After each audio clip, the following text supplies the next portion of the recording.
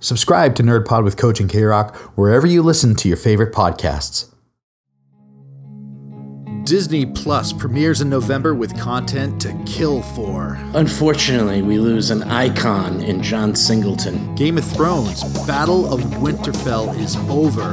So what's next? And Endgame, the Russo brothers take over the world, literally. All that and more on your NerdPod. In a world overrun by content, the line between good and terrible is blurred by the very people who create and sell it. In a sound studio in New England, two average Joes are pushing back, giving their observations and recommendations on comics, video games, TV, movies, and more. Two men, one quest, one desire.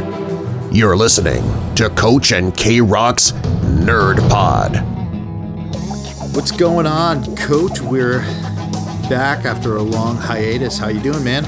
That's a long hiatus. That was like a summer type hiatus, like too long. We were hot and heavy there for a while. We had Maryland, which is the last episode that I think everybody heard, and then life hits. It just does, right? And yeah, it hit pretty hard. Man, have we? Yeah, it did. This time, it certainly did. But so much has happened. So much has happened. Yeah, man. I'm so excited. I mean, a content overload for sure. In the last, even last few months, like just so much has happened. So what's right. new with you? What's new? What's new? Thinking What's back, new? I mean, the biggest thing for me was I actually get to go to my first PAX East. That's probably was the biggest thing that I had happen to me. Because if you remember last year, I was ready to go for my first one, but my grandmother had passed away. Oh, that's right. So I was just going to say that. Yeah, that's right. I bought the tickets and everything. So this was my first year of second year buying tickets, first year going. And man, oh man, talk about overload. That was incredible. It was just wall-to-wall games at the Boston Convention Center. Everything from video games to table games to like Dungeons & Dragons games. Whatever floats your boat they had. But one of the cool things is I got my first taste of VR, virtual reality. So nice. My birthday, as you know, is in March. And I ended up with a few $100 to Amazon. So what do I buy?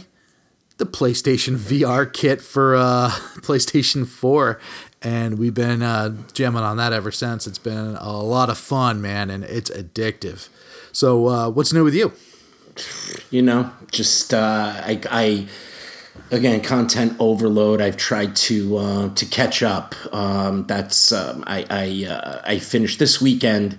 Was a huge weekend. I got so much in, and I think we did a little bit talk about the Fire Festival documentary about that epic failure, and we talked a little bit about some of that stuff. But since then, I got first completely obsessed with Bad Blood, read the book, and then did the podcast through, like Apple Podcast.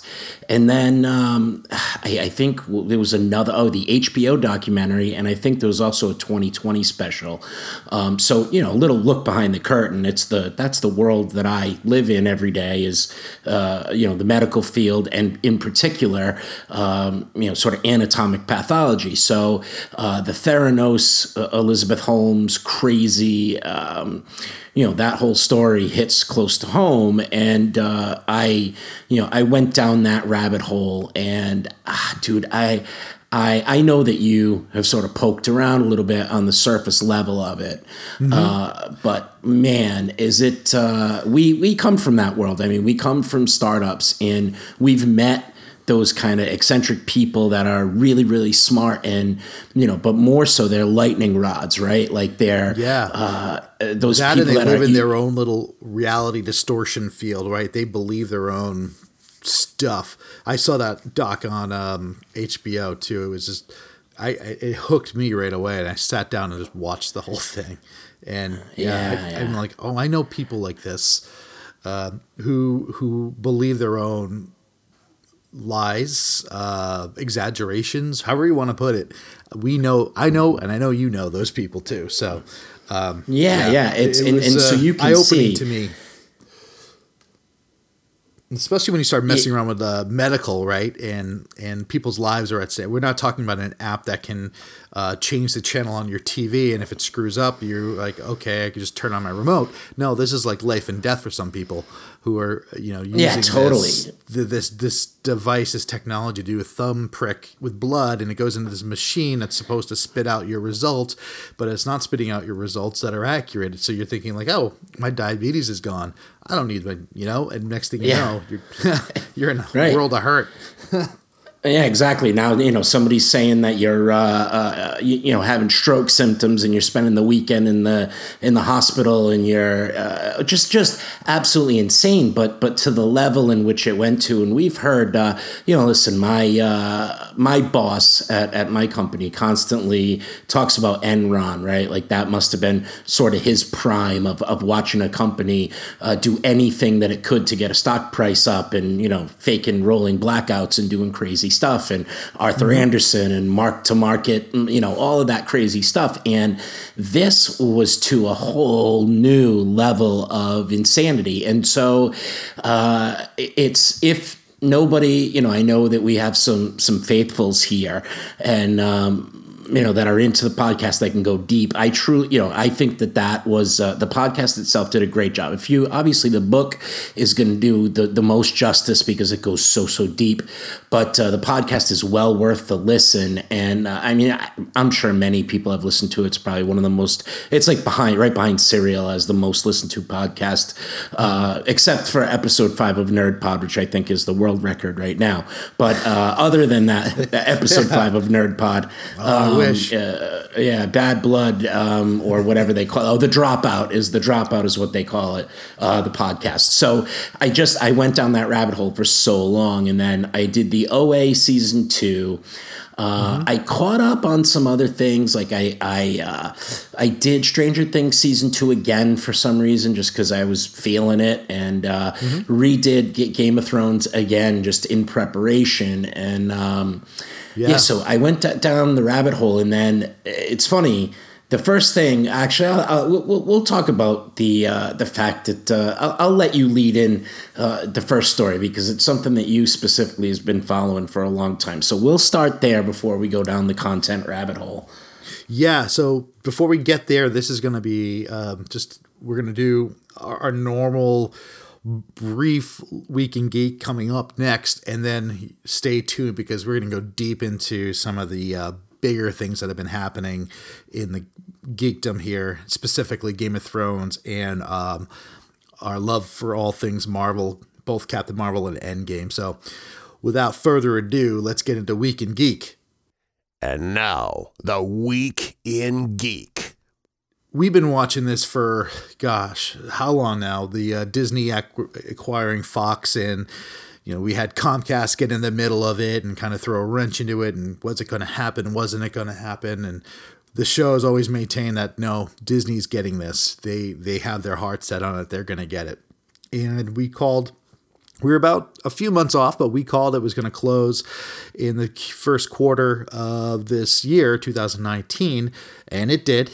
And just as we guessed, a lot of this purchase is going right to Disney's streaming service, which is going to be called Disney Plus. This is probably old news by now for everybody, but man, is this exciting. So not only are they hitting with content to die for, just like this, you're getting National Geographic. You're getting the Fox shows like Simpson. You're getting all the Disney back catalog. You're getting Marvel movies. You're getting Pixar all on day one. I mean, this is top level AAA content right away. Plus, now they have a controlling interest in Hulu. So all those rated R movies that they don't want to put on Disney Plus, like the Alien franchise, they're going to be able to put it on Hulu. So now they have these two streaming services at their disposal. Incredible. The best part here is the price. So what's Netflix up to now? $14, $15 a month? Yep. That's a lot of money. compared to their soon-to-be competitor in November 12th to be exact, Disney Plus is going to be, I think, $6.99 a month, $7 a month, or you can pay for that's right. the year at $70. I mean, it's crazy. Awesome. It is. It's good, and it makes you not so much force that decision on whether you want one or the other. Mm-hmm. And so my addition to this is Disney. I'm sorry. Star Wars Con happened. We can jump into that as well because that's happened. But. Yeah, and or they call it Celebration happened, and they really, that's when they mentioned the date, the release date, mm-hmm. the price point. They also showed some stuff on The Mandalorian, which looks really, really good, and people were really excited. They showed stuff from the Outer Rim and the Disney theme park stuff, and so Celebration is actually going to be in Los Angeles next year, which was big news. But what came out is that The Mandalorian is actually going to be released weekly. So I think that is kind of news because now, Hulu has done that in the past. I don't know if you're a big Handmaid's Tale guy, which comes out June 7th for season 3 of that. They released weekly. Netflix does not release weekly. YouTube, Prime does not. Right. Prime does not as well. Right. YouTube doesn't. So, that's big news that they won't be, and The Mandalorian will run weekly, and so I thought that was interesting, and it's certainly game changing. No plans right now to bring back any of those other shows that were canceled. So no Jessica Jones, no Punisher, no Daredevil, no Iron Fist, no Defenders, no Luke Cage. They're going to sort of, I don't know if they're going to wait for them to build a popular base and maybe build some anticipation 4, 5, 6 years, something, I don't know, but maybe wait for some of the Marvel stuff to settle before they bring it back in. But that stuff will not, it'll come over in its form right now after it's contractually able to from Netflix. But I think they announced that the first movie that will hit on Disney Plus is Captain Marvel. And so it'll be Captain Marvel, The Mandalorian will be there on release, and we're off to the races. And I just looked this up before we started today's show, we started recording. There's a chance Ed Gein will be in on that too. Yeah. Oh, I'm sure. Right. I mean, that only makes sense. On the launch. On the 12th. Oh, wow. Okay. So on the launch. That's exciting. It is. It's going to be exclusive to them. So you brought up The Mandalorian. Crazy. And before we get any further, I was just watching, we all watched Endgame. You and I both did. And I'm sure a lot of the listeners did too, because that's who we are. We go to these movies as soon as you can. So I was just watching Iron Man, and when you brought up Mandalorian, you immediately made me think of who better than to put on a project like this and with this magnitude and put that much trust into somebody to kick something off than Jon Favreau. Yeah, that might be the most exciting part of this show for me. Is just I've been a fan of his since he came out with Swingers, and loved everything he's done since. I mean, he's just a great director, and I think this is fantastic for him. It looks pretty good, man. I mean, I'm pretty excited about it, and again, now I'm hearing some cool things. Like I heard that it has sort of a TV feel to it, that it's not so overblown compared to like the first season of Game of Thrones, which I thought was exciting. Like, you can see that the lower budget is there. That will, and if it picks up, that could mean season 2, 3, 4, 5 will get the bigger budget, and that'll launch. So I found that to be really exciting, and that's something that I wasn't necessarily looking forward to, but after hearing how Celebration went and that they're bringing Celebration to Anaheim next year, like I'm sort of buying back in, and I think it's going to be good. I'm looking forward to it. Right, man. So the next piece is on the polar opposite of things is you never got into the DC Universe app, the one that's doing, they do their content on, right? I thought about Not it. really. I downloaded it and I was about to buy it. I'm like, I think that's going to be something I regret doing. So I never pulled the trigger. It sounds like as things happen on that side, unfortunately, Swamp Thing, which is something I was excited about, it sounds like there's a lot of problems on that show. All the reports are saying that there was some infighting, and now they went from 13 episodes for a first season to this show's running 10 episodes and it's over. So the writers were writing it, and then they got the rug pulled out from under them and saying, okay, you have, you're on episode 7 now? We're not continuing this thing to 13 or even going on. You have to finish it by 10. Jeez. So it's just, they keep tripping over themselves here, right? DC's that's going to fail. And I'm hearing rumors that even the DC app itself is being questioned if it's going to maintain, if they're going to keep it going. And then you hear things about, with James Gunn, right? Everyone thought he's back for Suicide Squad 2, which may or may not be a reboot, but you put it in his hands, you got to feel good about yourself. Well, they are losing him back to Disney. He's back for Guardians 3.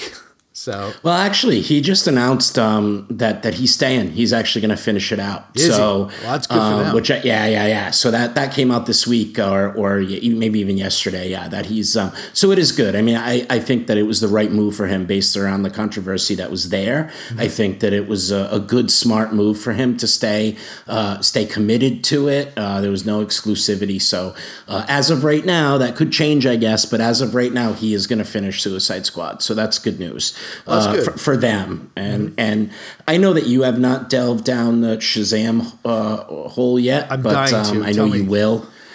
Yeah, and it was really, really great, and I saw it as an opportunity for them to, it's got a sequel. It actually has a universe built in. You got spoiler, I'm not going to say it, but you got a version of an existing superhero in that universe that sort of popped in to some capacity. So really great. So I can't say enough. I want to wait for you to actually do it and see it before we dive in. But I was very, very pleased. And ultimately it ended up, I had my problems with it that I could nitpick, but ultimately just fun and it's what you called it earlier, right? It's Superman meets Big. It really is. Yeah. And there's nothing wrong with that. No, there isn't. And they even made a nod to it, which I can't wait for you to see. They give a little homage to Big, little head nod. So I was excited about that. I was like, yep, we called that months and months and months ago. And it fit perfectly. So, it was great, man. And so that brings us to like sort of another piece now. If we're going to roll right into the DC, we never got to talk about the Joker trailer. That was something that we almost even had a special show for. What did you think of the Joker trailer? So I take out that it's a Joker movie and think about that trailer. I talked this through, I think, with you when I saw it. And the way I looked at it was, I think it would have been a risky move if they did it this way. But the way the trailer looked to me, it was not overtly screaming Joker, right? It was never at one point saying, I'm the Joker, like in your face. And you knew that the character they were playing for. It would have been, for me, very interesting if they just started releasing these trailers with Joaquin Phoenix, where you see that it's just, and now this a guy message from our sponsors. Crazy. He's a clown, but you and never now get this a feel message that he's from the our Joker. sponsors. Like, and just keep playing this and very now vague a message from our sponsors throughout while you're building up to when the movie and releases. now a message from our sponsors. Yes, it's a Joker movie, but let's wait till the movie comes out. Don't stop listening. These are the guys that pay the bills. I probably so would have sit been down way and more shut excited up. about it than knowing going in what it was. I don't know if it would have been possible, but again, risky. But I mean, what do they have to lose? at this point. No, that's a great point. And I think my response at that point was that isn't this. So we saw Shazam, right? And we saw The Nightmare, and we got Suicide Squad coming out. We possibly have a Jared Leto Joker movie coming out. And I don't think anybody expected, even myself included. I saw the original, the original Dark Knight in the theater. Mm-hmm. And it was because a buddy of mine won the tickets, and he called me. He's like, "Oh, let's go see this." And we were just blown away. And had Marvel already been mid, Infinity Saga, yep. Yeah, I think that they would have treated those. I think they would have just backed the money truck up and paid Nolan whatever he wanted. Although, he does have that artistic integrity thing going on. Maybe he wouldn't have, but maybe he would have started the universe or built it out, right? Or maybe Warner's would have just said, would have taken it and run with it, like let him have it. Like his moments, like Whedon, and give it to him and then go. But here's my hope, is that in the back of Jim Lee's brain, or in the back of somebody's brain, and this is why they were talking about either Leo or Phoenix for this role, is that it has the same effect, and people get so excited about it, and it's so well done, and it has that such dark grit. And, obviously it looks like there's a young Bruce Wayne in that shot. My thought is that they're going to let the fans drive the ship here. And so if the movie does $70 million and it's modest and it's for, and it's fan fodder or fan service, I think that'll be fine. I also think that if it does destroy, and it does 100 in opening weekend and does, 250, total worldwide, well, now you may have some ability, depending on what they do in the script, to make this their actual canon. Mm-hmm. And so they've been calling it a standalone movie all the time. They've been saying, no, this is a dark, this is the dark DC. This is sort of like the Dark Horse, version. But this could end up being their canon. This could end up being, how to compete, or at least try to compete with Marvel. Now, on the other side of that, you finally have Shazam. You have the ability now with Shazam to maybe bring in either Hal Jordan or John Stewart, Green Lantern, right? A fresh start at that. You have Ezra, who people are enjoying. I can imagine a world where DC goes with exactly that. They go with Levi, they go with Ezra, and they go with, some like a Michael B. Jordan, John Stewart, Green Lantern. Like, I would absolutely love that. And so with how often they drop the ball, they have three clear paths, man, that we should be watching, because they need to pick one of these paths and make it work. Just double down on it. That's it. And because if not, they're just going to always be compared, and they're always going to be measured against, and they're always going to fail. Period. It's over. The war is over. Marvel wins. And so do your own thing. Don't even try to compete with what they're doing. It's over. It'll just be always looked at as a bad imitation, and they're better than that. So, they have the storyline for it, for sure. And they should, and they have definitely the properties to dig through. It's not like they don't have IP; they certainly have it. They sure do. So they sure do. Moving on here, I know we want to get to the spoiler part of the show. And so I'm putting this next part not in spoiler zone, so we'll keep it safe for everybody. But we both finished Bosch Season 5 on Prime. Yep. Oh, man. We did. Perfection. I loved it. If you're not watching this show by now, stop what you're doing. Stop watching The Bachelorette or what the hell you're watching, and watch it, because it's awesome. It's great. Titus Welliver does an incredible job. Michael Connelly's stories are incredible. It's so much fun. My problem is I watch it too fast and I binge it too fast, which is to your point earlier that I wish that they just would release an episode a week. So at least I could make this thing last for 10 weeks instead of just 2 days. I know. It's bad. And this thing with this show, man, is that I can't exactly pinpoint what makes it so great. And, okay, so it's the acting, it's the, listen, it is essentially a procedural-ish cop show. And so, there's no courtroom. I mean, there ends up being courtroom, but it's not structured like Law and Order or CSI or anything. So it does have a wire feel in that it's pulp and that it's not, does not follow a very specific skill, right? It follows what it needs to follow. It also has many of the actors from The Wire, which I'd mentioned on the show before, which makes it great. It almost feels like a mixture between The Commish from like the 80s, 90s with Michael Chiklis.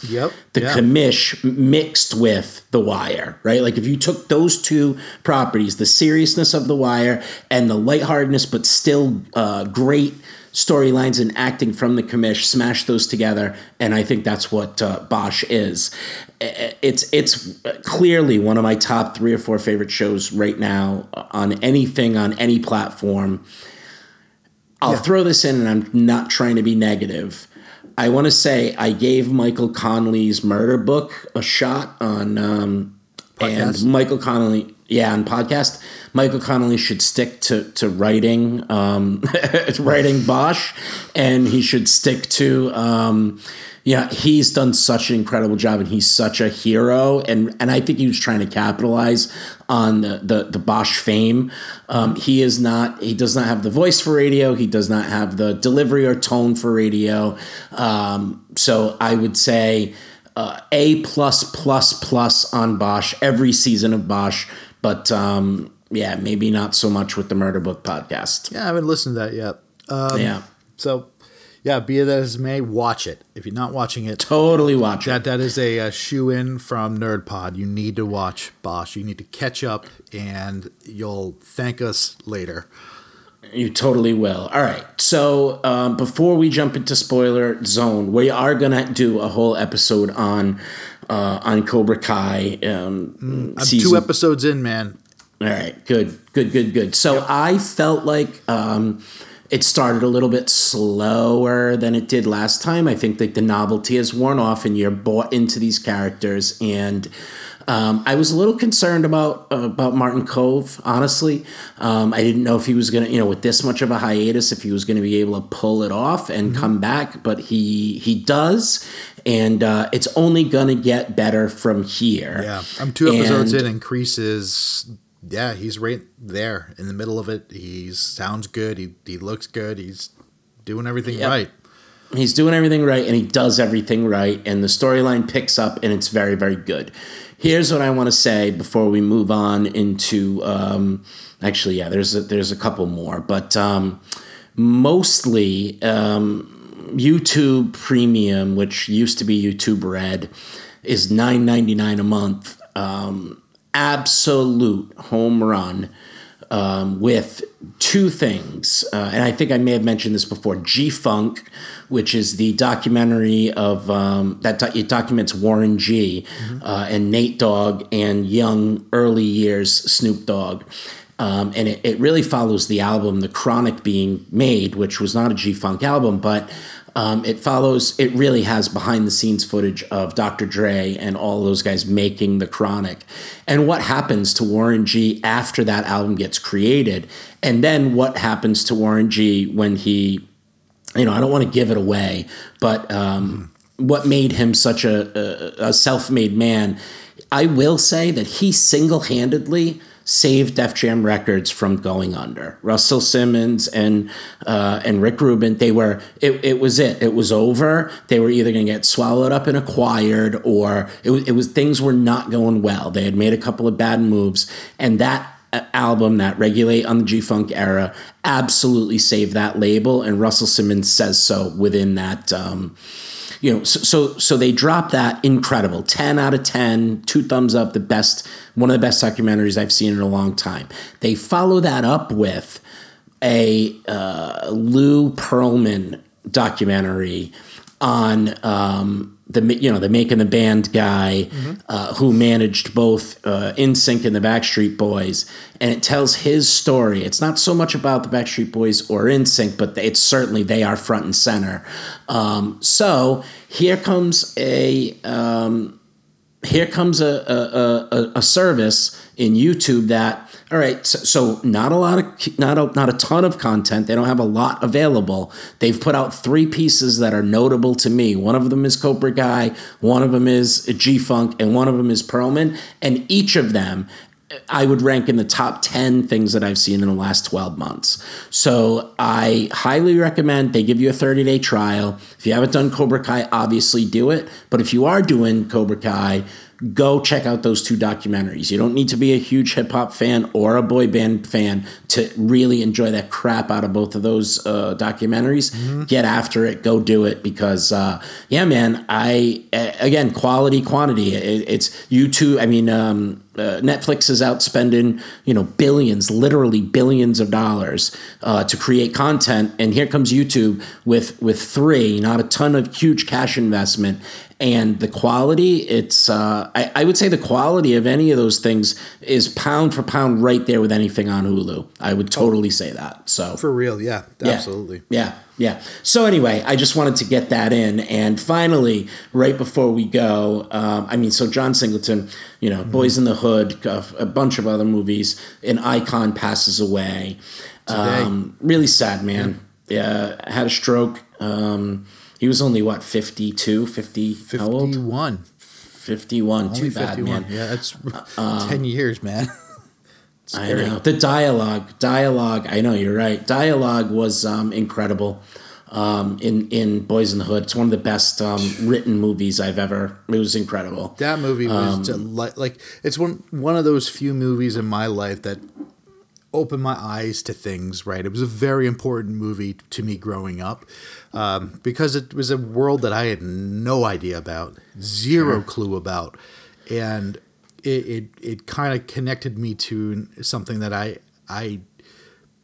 didn't have any knowledge of, like I said, but it made me empathize way, way more with another part of the country that I just was never exposed to. So, and it was from, the dialogue, the visuals, just the grittiness of it at a time where that really wasn't heard of at all, like in that type of sense, in that realist sense. So for sure. And poetic justice for its own,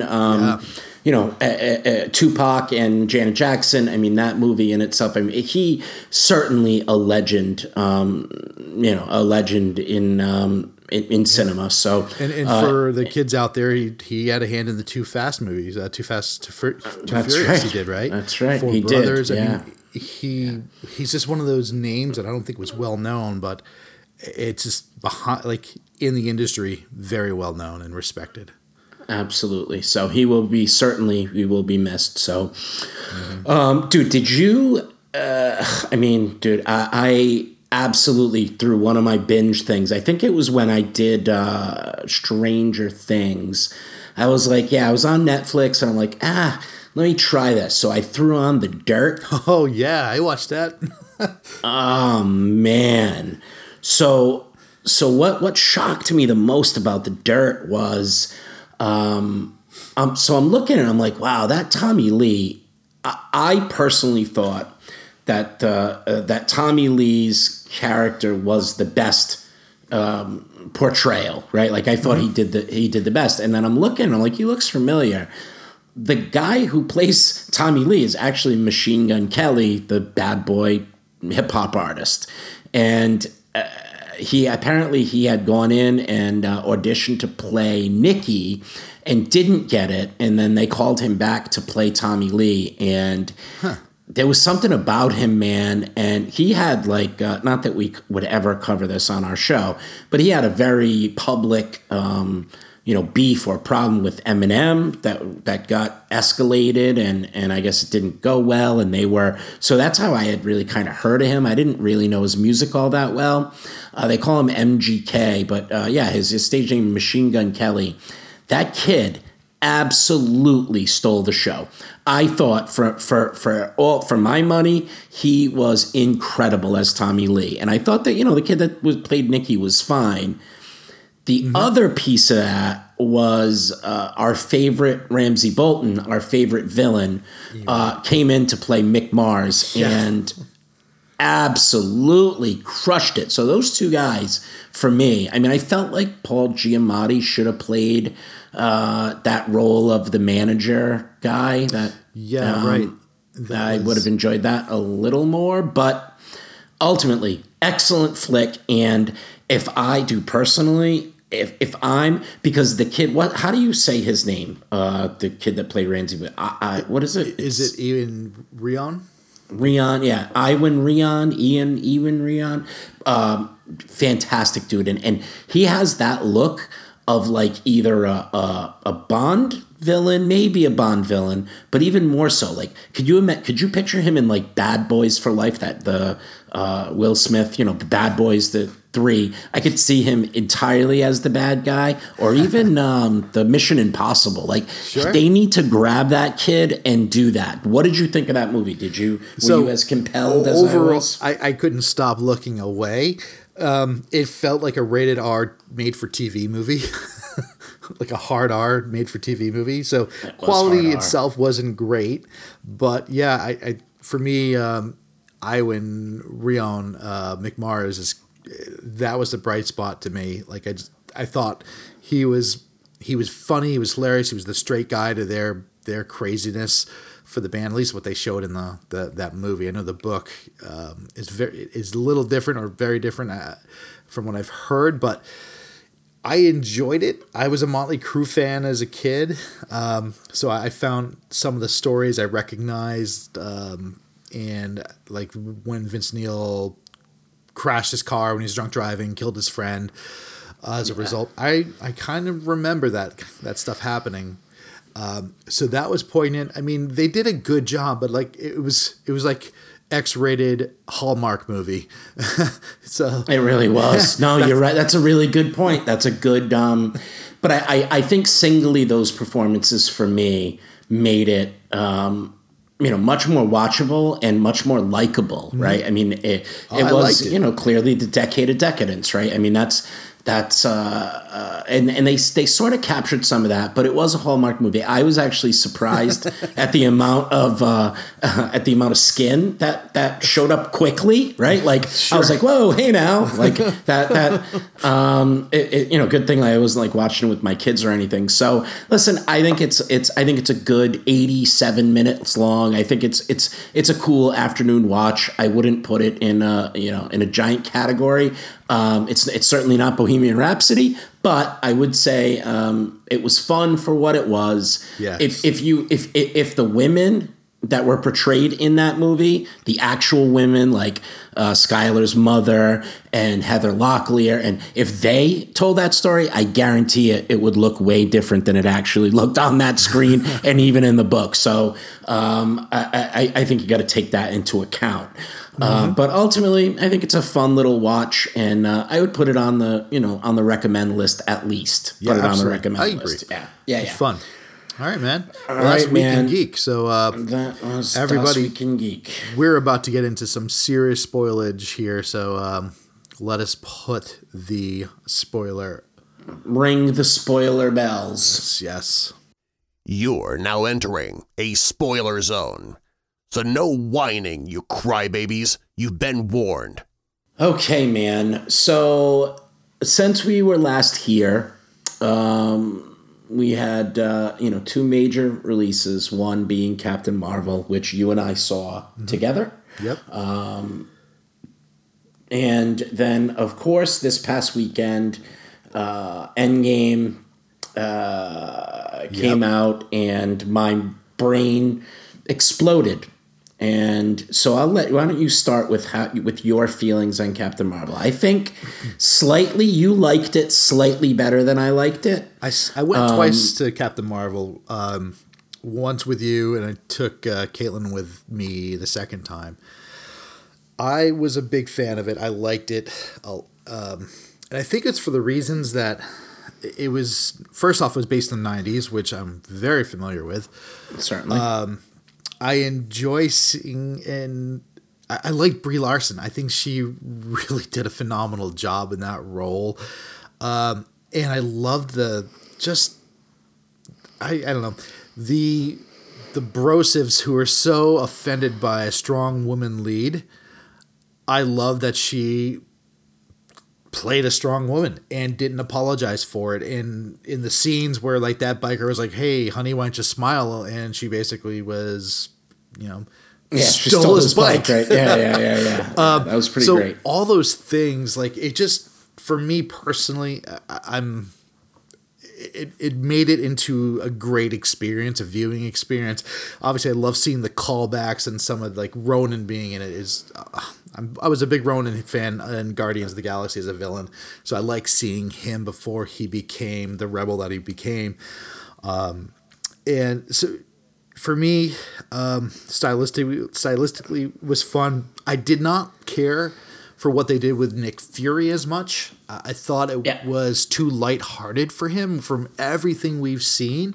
Like, yeah, he's in the area where he was during Captain Marvel. Okay, he's new to the job.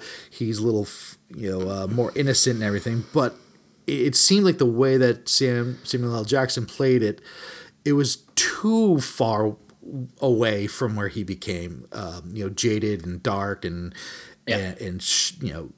everything was secretive. In that movie, he was the joke character. And for me, like, he was the comic relief, and I didn't really buy into that part. So for me, the weakest part was the Nick Fury and how they treated him. The strongest part was he was the foil to Brie Larson's Captain Marvel. And for me, overall, it was a fantastic movie. I'd give it a solid B+. Maybe push the A- if I see it again and love it still. I can get there, and my problem was not so much any of I thought the storyline was fine. I actually thought, I think they kept everybody guessing leading up to it. I think when they showed Jude Law, I think they assumed that Jude Law was going to be Mar-Vell. And they certainly flipped the script, right, by getting, a female. Mar-Vell was kind of cool. I had a big problem with, and I've had a problem with this in the canon, is the powers of the Tesseract, right? I mean, and the Scepter to some extent. We've redefined multiple times what it actually physically takes to turn somebody through Gamma and through the use of the Tesseract, what the, what's an accident, what's not an accident, who can actually physically hold it, when does it burn its way through a metal plane in Captain America, when does it, the inconsistencies with the Tesseract was, and that may seem like a really small and insignificant thing. It was, and I think that they also used, it was more plot holes and storyline problems that I had than I had with Nick Fury, although you're right. I mean, I think you want to picture Nick Fury as a special ops guy, right? That maybe is a little bit more mysterious, that maybe, you don't want to picture him as a rookie cop driving around the city of wherever they were, Chicago, Los Angeles, whatever. LA, yeah. So but more so, my problem was with, it was just with the plot holes. So, and they conveniently use things, and that actually is going to carry over. It's going to spill right over into Endgame for me. So listen, ultimately, I was with my best friend and co-host, close to our birthday, on watching the movie in a wonderful theater. The experience, I would give an A++. I would give the movie a, kind of hard B. I think it was set up. I don't know that we need to keep doing, it wasn't so much an origins movie, which I liked. We kind of jumped right into the action. I enjoyed that. So I'm going solid B. I enjoyed it. I'll look forward to the next one. I'm not bashing it, but it's time. I hope that they get the consistency, because if you think about it, the gamma technology, it affects Hulk, right? The serum, it affects Captain America. It affects, it's a centralized storyline, and the rules is what I have a problem with. The rules keep changing. The rules, like what, the ship blew up and this, I had a problem with it, but I thought the Skrulls were great. I thought Mar-Vell was great. I thought, all of that stuff was really, really great. What do you think? And here's my take on it. Maybe it wasn't when a first Avenger came out, which was, with Captain America, and the Tesseract, you couldn't touch it. It would destroy you. Yeah. How much of that do you think that was, 9 years ago, and they were the beginning of part of this journey, and the directors and Kip, they weren't too sure of what they were doing at that point in terms of long term. They had an outline, so maybe they had this oh shoot, we should have done that, but I guess it doesn't work, and how it is today, maybe they wouldn't have made that decision if they had a crystal ball and saw the future. No, I maybe, but I see it more through the course of time. I see it more as a tool to close plot holes, as I do that's what I see. Mm-hmm. And so that is a little, dude, listen, I will not sit here and bash the Marvel Cinematic Universe. They've done what nobody else. So if I'm just being nitpicky, I'm just being nitpicky. I feel like that is a centralized piece of the story, and there are many things that you can use to close plot holes. I'm not sure I would have used the Tesseract. And so I do see it, of course, as evolving, but I also see using a centralized point to close an easy plot hole that fix a lot of things. Listen, it's going to be hard to put this all together over 22 films and countless hours and people and different directors and all. So literally, it's the most impressive thing that I've ever seen in my life. So it literally is just me nitpicking, but they absolutely use that as a plot device to close holes, which I wish they didn't. And so for that, I just knock it down a grade. But ultimately, I would pick that over just about any movie in the world. Mm-hmm. So let's keep this into context, right? Let's talk about the fan service part of this, man, in terms of the 90s stuff that we were seeing. Blockbuster, for example. Yeah. But let's take that a step further. So first we had that amazing opening crawl with the Stan Lee tribute, which was amazing, breathtaking, right? But later, during Stan's cameo, what's he doing?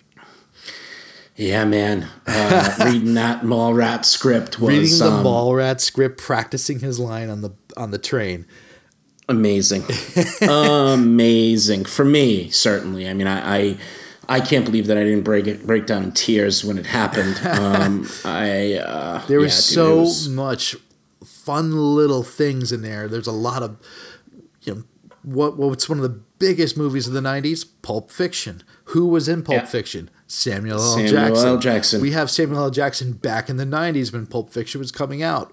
So there was some jokes there as well with like the drinking and the soda and eating the burger, right? It's just, very similar to the way he was doing it in Pulp Fiction. So there's like these little things throughout the movie that if you're from the time, you'll pick up on it and be like, oh yeah, I remember Pulp Fiction. I remember when he was eating that juicy burger. That was so tasty, right? It is a tasty burger, absolutely. It was, it was a fun flick. I don't think anyone's done a 90s movie correctly yet, and I don't want to say Captain Marvel's nailed it by any means. I don't think they had, but it was probably the most fun that took me back to that decade. In a way that made me, miss certain things about it, like going to Blockbuster, renting films, going to the pool hall, playing pool. No one does that anymore. No, So it's just it was cool. I enjoyed it for that too. The nostalgia of that's our generation. Totally. And so for that, absolutely, I thought and even some of the the music selection was really good. Mm-hmm. I thought that not Guardians like, but it was still pretty good. I think it was Guardians is the for me the pinnacle of you're using your soundtrack correctly. This one was very I think it was very fan servicey. I don't think it was anything unexpected in terms of the music they were playing. No, but again, maybe that's because we grew up with that music. Maybe people who are 10 or 20 years younger than us are listening to that going, oh my God, I remember that song. I love that song. I hear it on the 90s Sirius station. Yeah. So maybe it's more special to them, like the way Guardians is such one of my favorite soundtracks. Totally. So yeah, man, it's certainly going to be important moving forward. She's, Captain Marvel is now by Kevin Feige has said that she's going to be the new leader and integral. Yeah.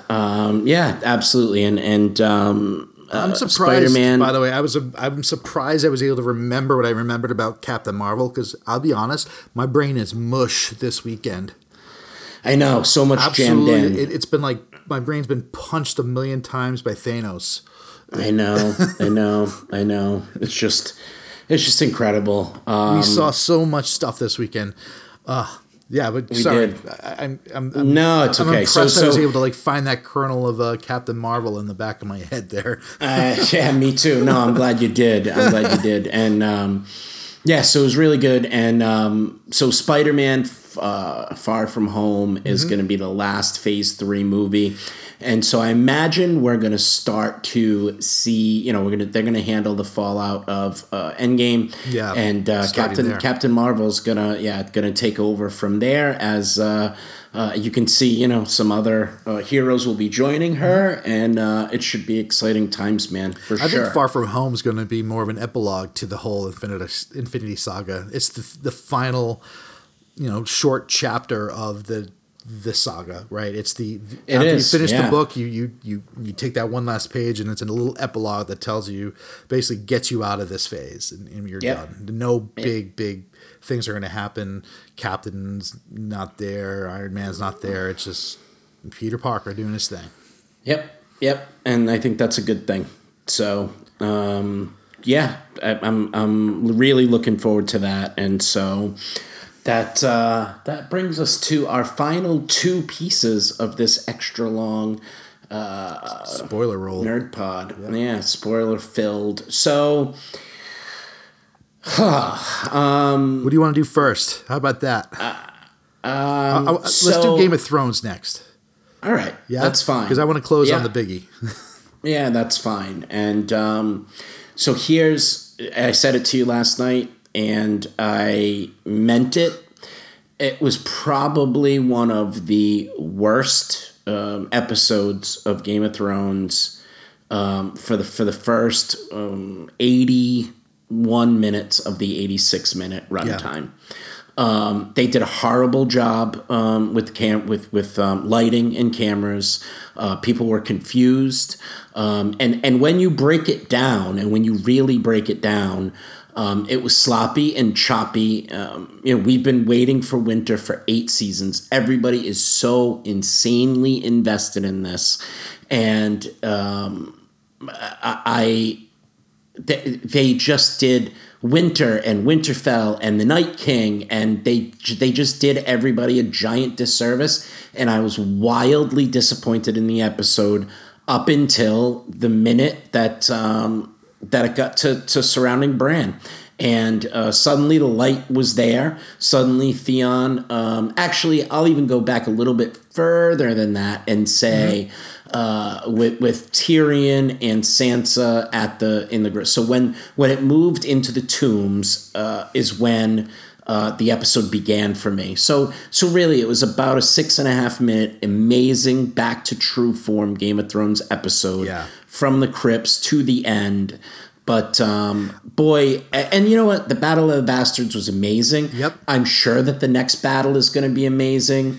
But boy, did they not do the Battle of Winterfell any service at all. No, I'm with you 100. I go into these things sometimes forcing myself to be like, no, it was good. And then I had all day today to think about it. And here's the cold reality of it. We just saw Endgame, right? Yeah. I have that in my head as like, wow, that was absolutely stunning. And I see Game of Thrones like, oh, this is going to be just as good. And half of the movie, I'm like squinting at my screen and I have excellent eyesight and I can't see or make out a thing. And I get it. I get it. Believe me, I would put money down that they were like, that was the point. The point was to give you the point of view from the soldiers in Winterfell, and then I could not see the whites and the White Walkers and blah, blah, blah. I'm like, yeah, it's good, but let's be honest here.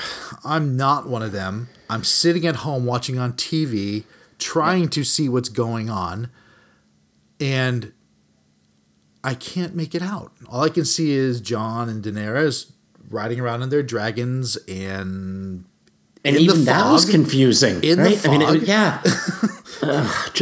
yeah. Man. It was swing and a miss after swing and a miss. Sending the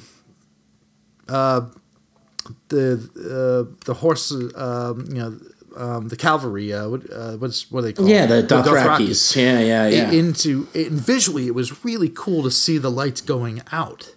Right? Yes, that was cool. I'm like, this is gonna be awesome. This is what we're going to see.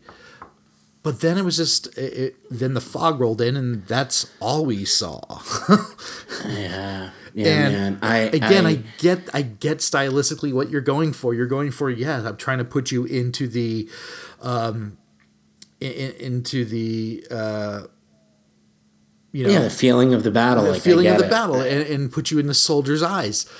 But again, I'm not the soldier. I don't want to see that. I want to see what's going on. So for me, it felt technically poorly done. And it felt like it was just a mistake call on somebody's part. Where, like you said, Battle of the Bastards, and that's immediately what I thought of. Like, why couldn't we have a battle that we could actually see and feel and almost smell it, right? It was just all your senses were humming during that battle. This one, it just wasn't the case at all. I was I was disappointed the more I look back at it. And I'm going to watch it again and just make sure that I feel the same way. But once we got to the inside of Winterfell and we could actually see what was going on, and you're claustrophobic in the crypts or in the hall where Arya was, it was better. Yeah, even that Jurassic Park moment with Arya in the library didn't feel great to me. But I will say that there were some, Lyanna Mormont killing the giant was incredible. The other major problem that I had was, in the midst of all of that, now granted you hit some major characters in the crypts, and that's okay. I'm glad that they hid them away, but it's almost set up. I mean, Theon, not that important. Beric Dondarrion, not that important. Jorah Mormont, like you didn't lose any, didn't lose Sansa, didn't lose Jon, didn't lose Arya, didn't lose Bran, didn't lose main. And you say like the army of death just came for you. You have, thousands, hundreds of thousands, tens of thousands of these. And so conveniently, not Brienne, not Jaime, not anybody that is major to the plot and to the storyline of the next 3 episodes even came close to getting killed. And so, and it's funny, I think I may have said it to you. I certainly said it to my daughter.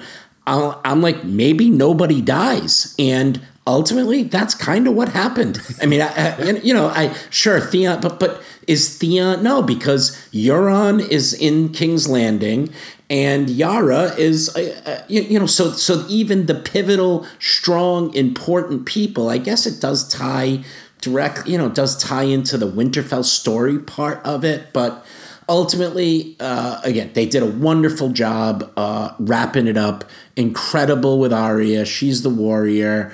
I'm very, very happy. I could not be more excited to see where this goes. Mm-hmm. It seems like, based on the previews, that everybody's going to rally behind Dany. However they get there, they're going to rally behind Dany, and they're going to move forward. And maybe there's some crazy warg stuff that's going to go on with Bran, but it certainly hasn't ruined anything for me at all. But I'm ready. I'm ready to take this thing to King's Landing for sure. Overall, what do you think of this season so far?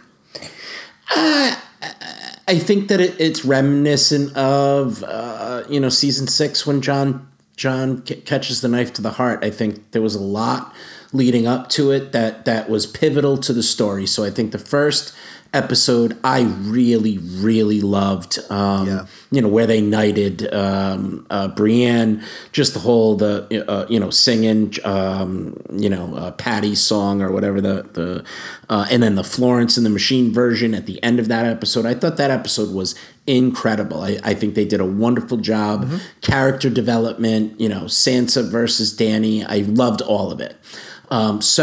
I think that it's all relevant and leading up to now. The next 3 are obviously gonna tell the story, and the next 3 are gonna tell us what what will be the legacy of this show. Will it be like Dexter, where he goes to be a lumberjack somewhere, and you go, Jesus, I can't believe I just spent 10, 12 years of my life watching this. I don't think that's going to be the case. I think it's going to be great, and I'm looking forward to it. So. Where payoff is huge. So I'm hoping with you, for like a new heart ending. Like, I want the perfect ending. Right? I'm with you. It's like I've been loving this season. I think it was just they dropped.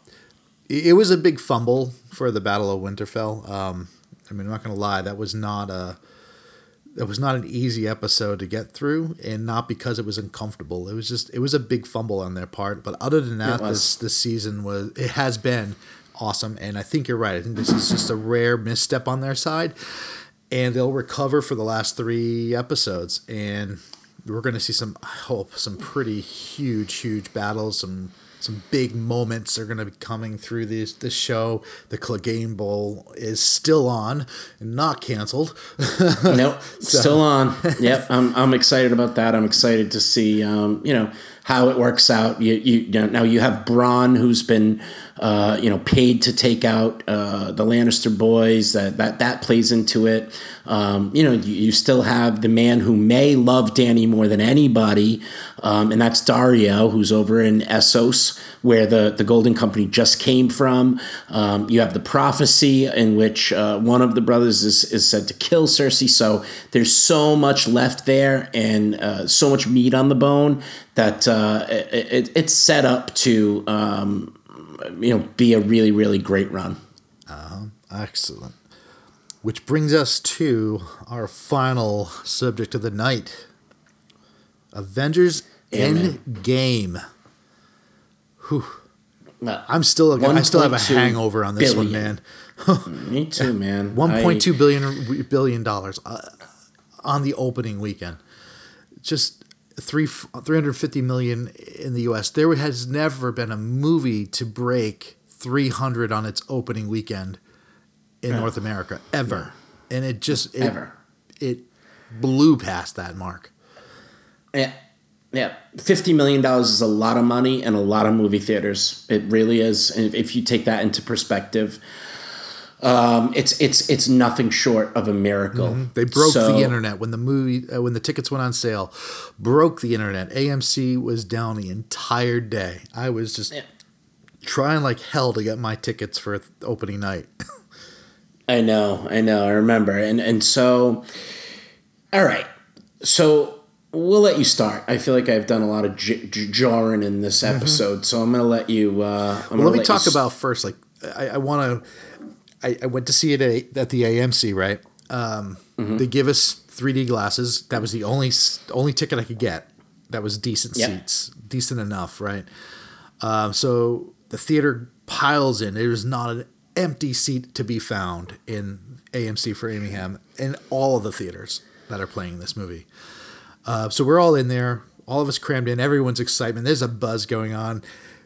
Previews kick in, everyone's running to the bathroom, getting that taken care of. Movie, okay, it's about you're about close, right? To the movie starting, there's always like a preview or two when you're doing 3D that they put the 3D glasses on you, so you can start acclimating to the room, acclimating to the screen. And Kaylin leans over because, is it kind of weird we haven't started to see any 3D films, trailers yet? I'm like, yeah, you're kind of right. It's kind of weird. So, but hey, it's a long movie. Maybe just don't want you to get fatigued. Sure. So movie starts. Everyone's cheering, everyone's crazy, and everyone's confused because you're putting your glasses on and you're like, wait a minute, it's not 3D. You take them off, it's like, no, it's not, it's fine. You put them back on and take them off. So long story short is we were in a 3D theater, which they didn't have a 3D reel to show us, but we all had our glasses. Wow. So kind of a drop ball on AMC's part. Normally they're pretty phenomenal. But here's where it gets better. So we'll talk about the movie, but I think you'd appreciate this. So we see Endgame, all those high points, low points in terms of like you're laughing, crying, cheering, all that's going on. Movie wraps. Everyone in the theater is happy. They're leaving. No one even remembers a 3D thing. Who's out there? About 5 employees from AMC giving every single person who was in the audience 2 free passes to Unreal. Customer service. They did not have to do that because not one person was even thinking about that 3D. Yeah, they couldn't have cared. That's pretty great. Isn't that awesome? So, in terms of like, again, I talk about them all the time. I think it's a great theater to see movies. It's comfortable. You get your seats. You don't have to worry about doing the mad dash to get there an hour early. Awesome experience. So yeah, Endgame, man. From the second that movie started, I was glued. I was enthralled in what I was seeing. I've always been Team Thanos. As you know, I'm the guy driving down the street in traffic going like this. Yeah. Yeah. Going, what the hell?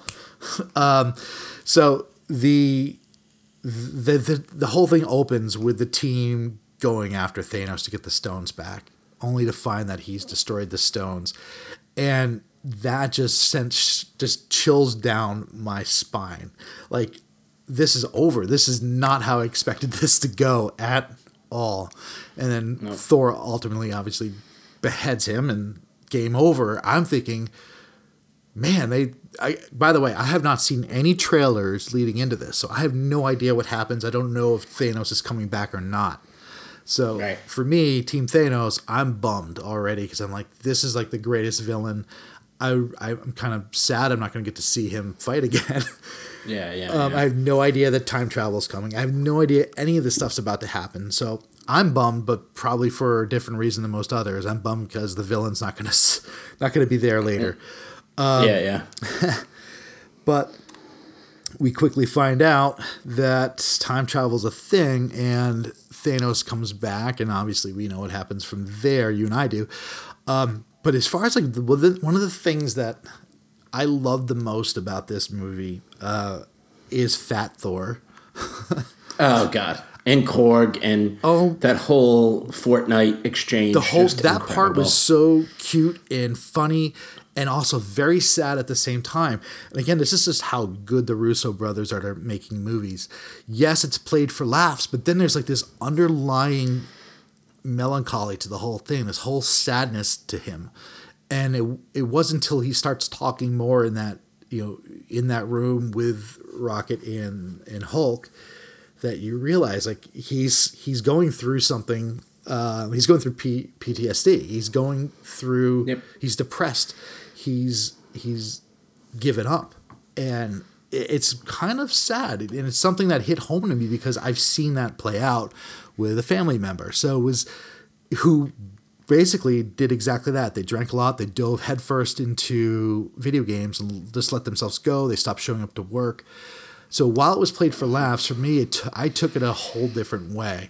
So my journey during this, like I love Cap, I love Iron Man, was really watching Thor overcome basically this very bad depression that he was in, this very bad road that he was on. And I did not see that coming at all. Fat Thor through the whole movie was was awesome because it also showed like you don't have to be a musclehead, guy that's, perfect body, perfect hair.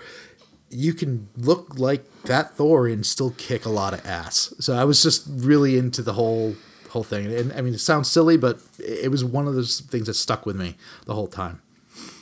Yeah, man. I mean, it makes perfect sense, and things stand out, right? I mean, they do in those movies. And so, I had, once again, my my criticisms of certain things here and there of the movie. And then I stopped and I realized, like, I'm not a movie critic, and I'm not, I'm a Marvel fan first. I'm a comic book fan and nerd first from my youngest days. And so I'm not going to point out any of the things that I even pointed out with you. What I'll say is there was an expectation for me when I saw the first Avenger all those years ago, and and even before that, of when I got my Captain America tattoo years before the MCU was even a thought,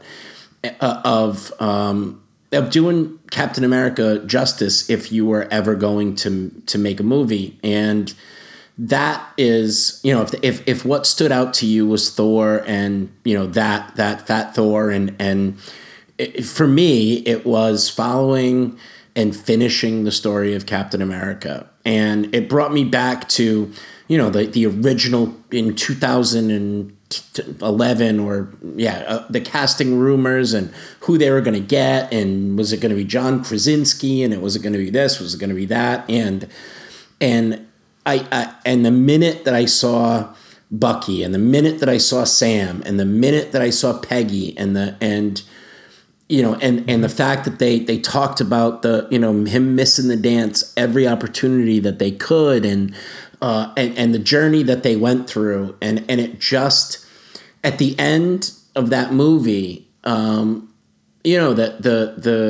it did everything justice. It did Bucky justice. It did Sam justice. It gave Peggy justice. It gave Steve justice. The dance happened.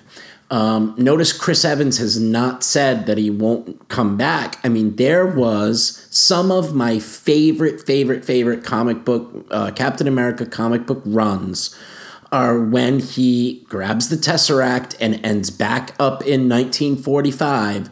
Some of the best storylines, some of the best everything was, the 8, 9, 10 years that he spent with Peggy fighting the Nazis in Germany. And because it was believable, because it was there, and now that whole world is now open to us. That whole, they can go in and do a secret mission. They could, so number one for me is that these movies did justice to the reason why I was even in the theater in the first place, and that's Steve Rogers and Captain America. And it did that. We could spend this entire show going through line by line and plot by plot, and talk about, the fact that we could have a Queen Valkyrie movie, or we could have a movie now of Professor Hulk going to find Black Widow. We can go back to Clint if we wanted to. What mattered most to me, I don't care what happened to Tony Stark, because I don't like Tony Stark. I don't really care what happened to anybody else other than the people that were on the screen. And Steve got closure with Peggy. And the question that I had in my mind forever was, who is going to get the shield? Yeah. Because you can make a case for both. And in the comics, they've done both. They've handed it to Bucky. They've handed it to Sam. And now Sam has the shield with the approval of Bucky. And, he gave him the nod. And now, whether Sebastian Stan ends up in Wakanda or whatever, Sam is the right person to have the mantle. In the other comic book world now, Bucky would take the shield and then go on trial. And then you would have the trial of Captain America, and he would face all of the Sokovia charges, all of that stuff. He would go to jail. and that would go down another path. So they didn't pick that path. They picked the Falcon path. And now I know who Sam's going to end up. If they follow the comic book, I know who he'll be married to, and who will have his kid, and who will have. I mean, so they did it for me. They checked every single Captain America box that they could, and I cried like a baby. And I didn't stay through the end credits because I wanted to see the end credits. I didn't want my kids to see how emotional and how much it got me, and how much that I sat there and wept for my hero, for my 7-year-old looking at Steve Rogers' hero. And for that, I will be forever grateful to these guys, forever grateful to them for bringing my story that mattered to me the most and seeing it all the way to the end in the best way possible. Yeah. And yeah, man. Well said. Yeah, I agree. It obviously struck a chord with you, different than me and different than other people, but I think that's the beauty of this run that we've been on for 10 years, and God willing, we go on it for another 10. And another 10 after that. Yeah. I mean, it's just, everyone takes something different. There's something for everybody, right? You're particularly attached to this one character. I for whatever reason, Peter Quill is my favorite. So, sure, it's something for everybody, and you don't have to explain why. And that's the beauty of it. Everyone's different. Yep. Every character has their shortcomings, and they just seem like real people. And it's the brilliance of Kevin Feige, and the Russo brothers, and James Gunn, and Jon Favreau, and all of them. The talent and the brains that went into making these movies. You just look back at what they accomplished. James Bond has been around for a long, long time. They've done, 30 movies now? 25's coming out. Marvel accomplished what has taken Bond 50 years? Yeah, almost. More than that. Well, yeah, 60 years. 60 long years time to accomplish. Yep. And there hasn't been a bad movie in the bunch. Nope. And I heard really isn't. Kevin Smith talking about this, that they actually took the weakest link of the bunch, which was Thor: Dark World, and they doubled down on it during Endgame. They did. And man, I can't say enough, and I can't wait to watch it again, which I may do in the next 2 hours. I might drive to the theater and put it on and maybe fall asleep to it. It's very possible. So that was a really long show, and I want to thank you for doing it on a weeknight when we both had it. And we needed to get that all out. And now I think, we'll come back with another show next week, hopefully. And, we'll be able to slow this down a little bit and really dive into a lot more of these things. We covered a lot of stuff tonight. I'm really, really glad we did. But I am ready to go fall asleep to Endgame. So, all right. Sounds like a plan. All right, boys, let's close it down. All right, boys. Let's close it down. Look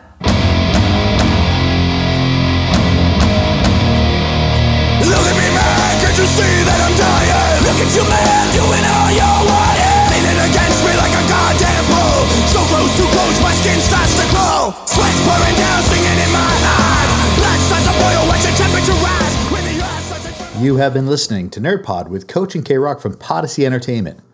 Be sure to follow Coach and K-Rock to stay up to date on all upcoming Nerd Pods and Podyssey programs on Instagram, which you can find them at Podyssey, that's Poddesy, on Twitter, which is at Nerd Podyssey, which is NERDPODDESY, and Facebook, they're at Nerd Pod.